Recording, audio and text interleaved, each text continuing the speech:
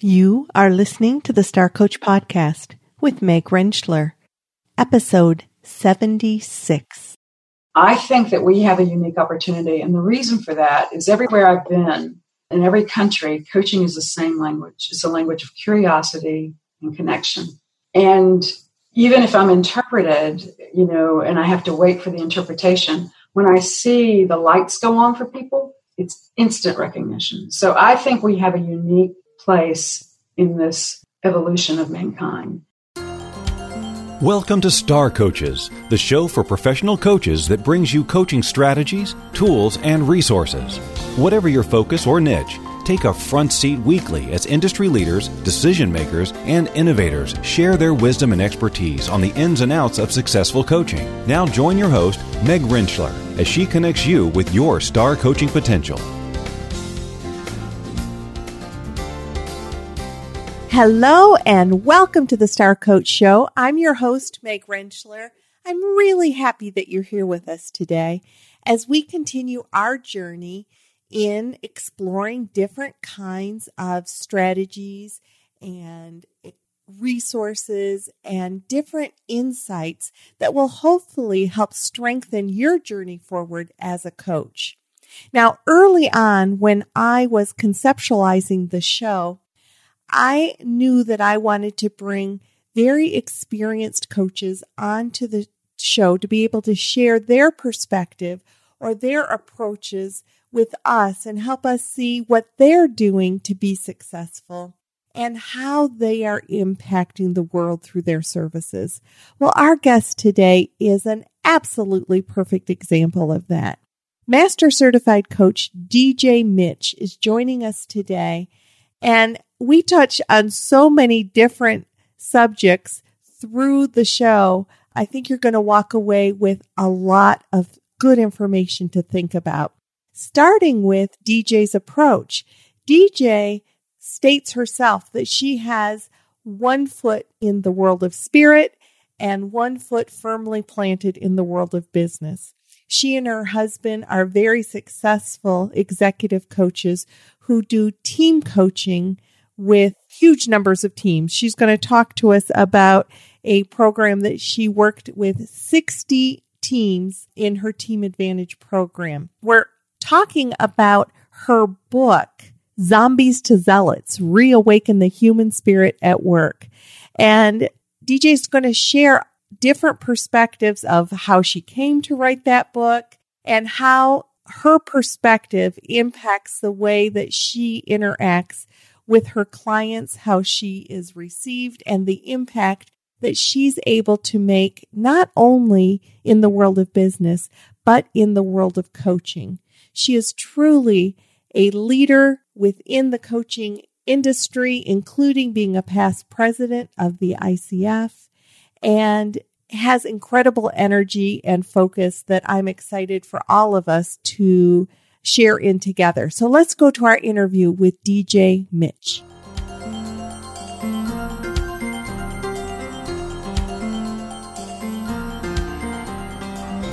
DJ, good morning and welcome to the Star Coach Show. Good morning, Meg. It's my pleasure, really, to be here. It has been a delight to meet you, and I am so excited what you're going to bring to the show today. We are going to start with talking about this fabulous titled book that you have, Zombies to Zealots, Reawaken the Human Spirit at Work.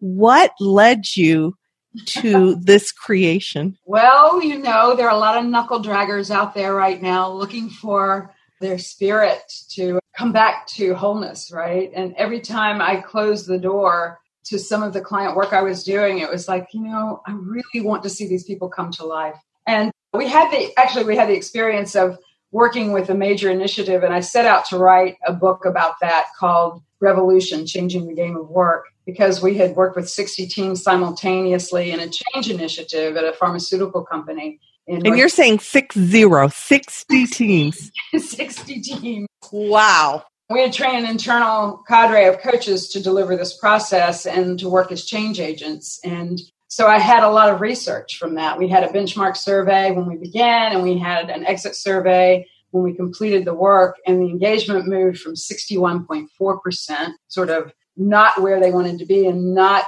relevant to where the company was or at the same place that the company was in other countries. And so they wanted to lift. And when we ended the work, it was 90.4%. So almost 30 points in less than a year. And so from that work and the research that we had, that was forthcoming. Well worth bringing forward. Yeah. Right. I decided to write a book. So long story short, I went to a writer's workshop with Sam Horn, who is a coach to coaches, as you might know, and has written, she's called The Intrigue Expert, if you want to look her up online. But Sam had 15 of us in a writer's workshop, and we had Olympians, we had ex-gamers, we had people from many walks of life who were all in writing projects. And we each got 3 minutes to present our writing project. And I had my manuscript. I was going to get an A right in the class. I had the manuscript up and started talking about this book and the research. And this young man sitting next to me took it out of my hands and stepped on it and said, "Oh, no. We'd had dinner the night before." And he said, "That is so not who you are. You're not the researcher. You're a funny, smart-ass woman. Now tell us what you do for people. Tell us the heart and soul of that book." And I said, "Well, I said, what I do is I bring people back to life at work. That's what this is about." And he said, "And because?" I said, "Because they become zombified." And he said, "And when you finish with them, the outcome?" I said, they are zealed out. They're enthusiastic about their work." He said, "That's the name of your book, Zombies to Zealots." And I stood up and it was like, yes. Everybody in the room stood up and applauded and said, "We'd buy that based on the title." So I'm hoping that actually happens. But he really, really challenged me. And I think it came from some place inside and outside of him. It came from the conversation I think we all wanted to be in, which is about the bigger work we're doing on this planet as coaches, and for some of them as superstars, right? What's their platform? What's their voice? So that's what set me on the course to write the book. And the title came from that. That is, when you had told me, well, I wrote this book, Zombies to Zealots, I thought, really? And as I was looking through the book, I was really pulled into so many of the concepts that, they all spoke to me. And you talk about this big initiative you had around team coaching. Can you tell me a little bit about what you do? What is the product or the service that you and your husband provide to the companies you work with? Oh, that's great. Executive coaching is one of the channels of the business, and that's typically how you get in, which is what I would say to your coaching audience, right? How you really work one-on-one and do a great job, and everybody who's a leader has a team. So we developed a team framework I did back in 1995 called the Team Advantage. And the Team Advantage was something that I just sort of backed into. I saw a United Way campaign in the back of a room one day, and 8 guys sitting around a table with monogram cuffs and boring each other about what they were going to do in the coming year, setting strategy. And I was good at strategy. So I shook it up a little bit. I had just enough coaching skill training under my belt to ask them some really tough questions. So that became a process. And I learned with that first team really what to do and the stages and the phases of team development, which is they storm, and they always do if they're going to get anywhere. And that's where the coaching gets rich. They norm their behaviors and then they perform. And we added an informed stage on the front side where we interview people to really get clear about what it is they want to accomplish, the outcomes that they think are possible and what would be extraordinary. And then on the end, after they're performing and in sync and they have a team charter and ways of working together, we have, at the very end of that, we have a transformational celebration, because they do transform. And they do that in 4 months. Dr. Bruce Tuckman was the originator of the 4 phases that I spoke about, the teams form and then they storm and et cetera.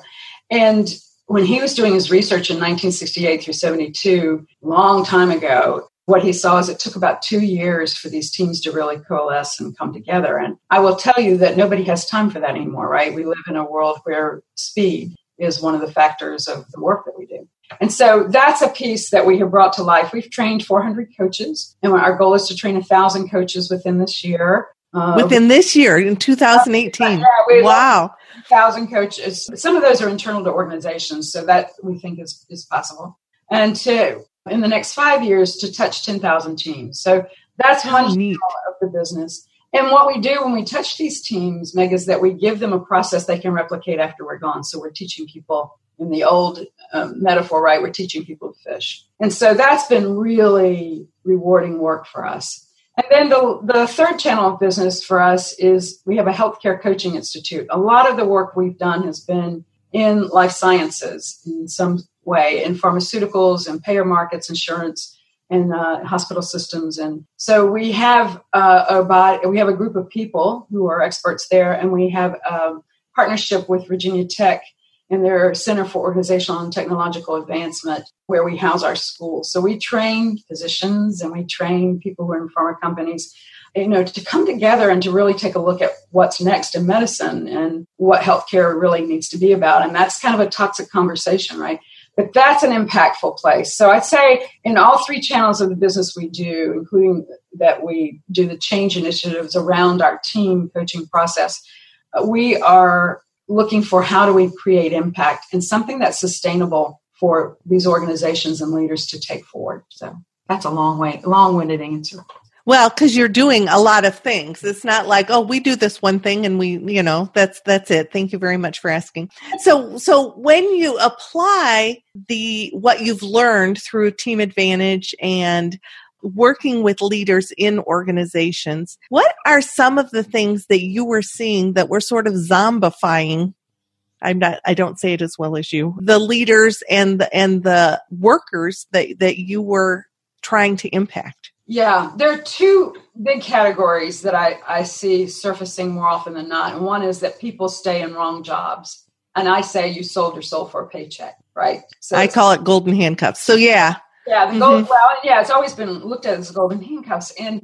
But it's really deeper than that, right? Mm-hmm. So as we're looking at the energy that people are bringing into their work today, what would happen if we all landed in right work? Even if we had to try some things on and move along and make sure that somebody replaced us. So that's one of the pieces. And then another big piece is burned out superhero syndrome, that people give their all to the work. And they're sometimes called mombies, these superheroes, that a lot of times it's particularly a female who is taking on the world in a way that is, I've got to do everything perfect, including, the snacks for the kids' classroom for Valentine's Day. Mm-hmm. So I see that's really a high cost space. And then millennials are reshaping the way we work. And I think that's a good thing. 9 to 5 came out of the Industrial Revolution, Monday through Friday. It came out of the Ford Motor Company, right? Henry Ford.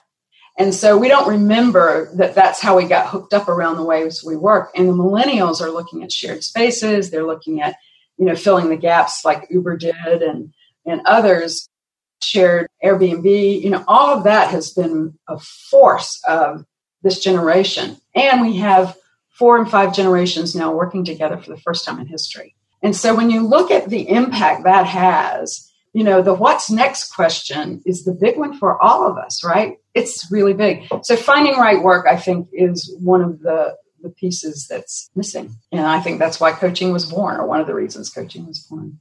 So when we work with people who may have been zombified at work, and we're hoping to give them that zeal or help them tap back into their zeal, what are some of the things that you recommend to bring them, reawaken their spirits? And your book is just filled with such great spiritual messages, by the way. Thank you. Well, and it was like, that was the covert operation here, right? I wanted to embed a personal journey map really for people. So the first thing for people to do, and I've got an energy curve, right, that says if you're looking at being resilient, that's a red flag. That's where you start the slippery slope down. So there's some graphics and things for you to play with. And there's also a toolkit people can download, including coaches, to work with their clients. But that was a lot of fun to create. And it was based on, sort of a couple of different energy curves that I'd seen over the years that are used by psychologists. But this one was really a mapping of where I saw people meeting challenges and the chaos and the change in their environments. And when those things bubble up, where do you have the energy for performance? And so that's the first place, is to look at, there's an assessment for if you're going down the slippery slope and becoming a zombie. So it's to look at those two pieces and say, do I hate getting up in the morning on Monday mornings? When Sunday night TV comes on, do I start the malaise, and do I start to, groan, look for a reason not to go? Where are people with their energy for performance? And so that's one of the first places to look. And then the second piece, which is the first chapter or section, there are 4 sections of the book, but the first one is really around reawakening, calling your spirit back into your work. And a part of that is to almost think archetypally about who you are. What is your best gift? And so there is a sort of a playful way of calling that back, right? Calling your spirit back. So many of us, I think, as little kids were teachers. And I saw that in both my kids. They would line up little dolls and they'd line up their animals and teach them when they were really small. And I did that. So I think a lot of people who are called into the coaching profession particularly had that. So it's like, what is the leader archetype? And, what aspect of that really needs to be honed in your life? And where are you most at ease and comfortable and feeling impact and contribution? So there's some questions to answer and some roadmaps for doing that. So, yeah, that's a place to start, right? That's a great place to start. And to help people increase their awareness about what might be happening to them, that they're maybe just so used to it being what it is, they're not even realizing that they've been zombified. Right. It's like, where are you wistful about your world, the world around you, and what you wish you could be doing? The whole notion of retirement is also something that's at play for a large part of our workforce in the generation. And many people that I know and leaders that I've coached will go through that transition and retire, and then they'll go do something else that is a contribution, but that also needs an electronic paycheck. And it's like there's this, this double dipping. But how do you create a way of bringing the full workforce forward in a way that honors the spiritual connection that we all have? And it's a really interesting thing to watch. So right now I'm in the study of it. I don't think I have a lot of answers, but I definitely am asking the questions that I think coaches inherently ask. So if I ask you, Meg, so I'll turn the mic for a minute, what was the thing that you did as a child that really brought you to life? When were you playing that you thought, oh, I wish I could do this forever? What were you? What character did you? I actually was very early on. I got bit by the bug of wanting to help children be happy. So I remember as a young lady reading an article about runaways and the epidemic, sort of this horrible, where runaways would get caught up in horrible situations and be stuck away from home. And I thought, I want to grow up and help runaways. I specifically remember that and knew that I wanted to create some kind of a difference. So I don't remember necessarily playing a particular thing, but I do remember as a young lady, I remember that article to this day. It was in the Detroit Free Press. Yeah, there you go. So something that called an aspect of you, forward, that touched you or ignited your spirit. We all have that, right? And it helped shape who you were as a psychotherapist, a social worker before, right? So, Yep. So the work that you did originated from that. So if I were coaching you, I'd be looking to see what really puts the light in your eyes, right? And how do you bring that forward? And you have in this profession of coaching. So Meg Wheatley said to us in 2001 in Chicago at the conference where I was handing the gavel over as the outgoing president. So this was my conference. And she had the keynote speech. And I remember her saying, we're not making this up. Coaching has been called out of us because this is our time to serve the universe. And for me, I had goosebumps, right? It was like, that's right. And what I see in this community is that people like you and me come to it, maybe at a different place in time, but that we're coming to it and we're recognizing each other, right? That's the same thing I'm seeing in the leaders that are attracted to me for my work, right? And there's plenty to go around, right? We can only handle so much. There's, the whole notion of competing in coaching has been like so odd to me, because when we started this profession, I was one of the original like 12, 13 people who began to meet as a coaches council, and then decided we needed to have a federation or an organization that had professional ethics and standards, et cetera. So helping to shape this profession has been such an honor, and the work that's been done by a body of people without competition was really interesting. And now it's like the haute couture designers, and then you look at where the fashion is going with the whole notion of coaching into the discount department stores. All of it's necessary to be out there. And I guess another way of saying that is archetypally, you go from the scouts, pioneers, and settlers, right? So now we have the settlers in-house. What I would invite this group of people to really know and do is, if there are 8 billion people on this planet, right? It's like, I think there's enough to go around. We have 4,500 coaches that are certified. It's like, we've still got a lot of big work to do. So yeah. Don't look through scarcity. Yeah. Right. And that so narrows you. And not everybody is right for so like you said, people are attracted to the kind of coaching that DJ does. Those are the people that are supposed to be working with you. Right. And then there's other people that are going to be attracted to other coaches who do something else that speaks to them. Right. There's enough to go around. Yeah. Right. And what you do, the people that you work with, are going to be in great hands, Meg, because of your complete background, what you know about behavior and sort of the societies that people work and fit in. So we're lucky to have you. Well, thank you. What do you think this whole thing says about sort of the future of coaching? What you talked about what's next for some of the leaders and the organizations, but what about coaching? What do you think's next for coaching? I think we're moving into cosmic coaching. I probably should hashtag TM that. I think that what's showing up for me lately is the lens that I had when I first started coaching is high-level intuition. And I'm seeing orbs, I'm seeing light, it's showing up outside my front door when I take a picture of snow.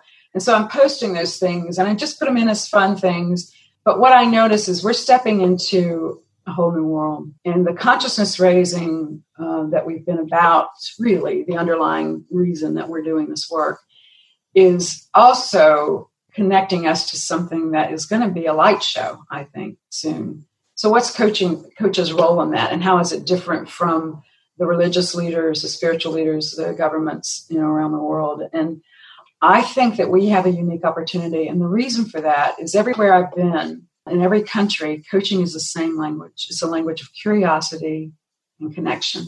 And even if I'm interpreted, and I have to wait for the interpretation, when I see the lights go on for people, it's instant recognition. So I think we have a unique place in this evolution of mankind. So for me, that's the bigger game. Now, the question is, how do you bridge this where two worlds touch and make it normal enough for people? And that's been my work all along. It's like, I don't steer away from those things. I'm a Reiki master. I've had a Reiki class in my home in the past few months, for a lot of millennials, actually, and young people who are coming to that work. But there is a blending of what we understand of wisdom. And I think that's what it is. If we're wisdom keepers, there's a blending of that now that I think is really important for coaches to get their head around. It can't be just the science of coaching in the process. I got to tell you, I got annoyed, if I can use that strong word. You can, you wild woman. Yes, you got annoyed because? I got annoyed. I was at a conference, a European conference, where we were talking about the science of coaching in a small group. And the presenter got up to feature his assessment. And he started with pictures of World War II and Normandy Beach in helmets. And his first statement was, there's been a war for talent. We're here to tell you that there's a move to a war on talent, and we're leading the charge. And I felt everything in me deflate. I was like, that is not the conversation that I want to be in. So I think we have, as wisdom keepers, we have to look at the friction in the world and go, I'm not going to participate in that. I'm going to be about something that is taking away struggle from the vocabulary and inserting the word play so that we can look at things through light, through aspects and characteristics of the world that will help us really solve the problems we've got to solve, instead of it being so heavy and competitive and tense. Yes. If we're going to create momentum, we've got to do that. So that's what I see as the future. And I think those of us who started are kind of looping around. There's a new conversation for a dozen people to look at the future of coaching and what it holds that's outside of, any professional society. It's just a group of us. And I think we've got to find those groups, whatever we're attracted to. The fact that you're putting us forward like this and that you have this personality that shines through with this, blog talk radio show, I think that's important work. And, you are uniquely qualified to ask questions that are going to help somebody connect with the story in a way that will have them go, oh, wait a minute, they're talking to me, right? So we're going to bring people along. And I think that's what coaching was designed to do. Another very long answer. No, but great. You just are an incredible ambassador for coaching with your experience, but your perspective and your lightness is, for those of you who can't see DJ, she just glows. So I want to thank you for sharing your perspective on so many important things. I want to encourage people to get Zombies to Zealot, Reawaken the Human Spirit at Work, because it is full of wisdom and perspective for us to share with our clients. It's probably a book that you would want to share with your clients. So DJ, thank you for spending time with us this morning. Honored to. Thank you. And for all those who tune in, I would say Zill out.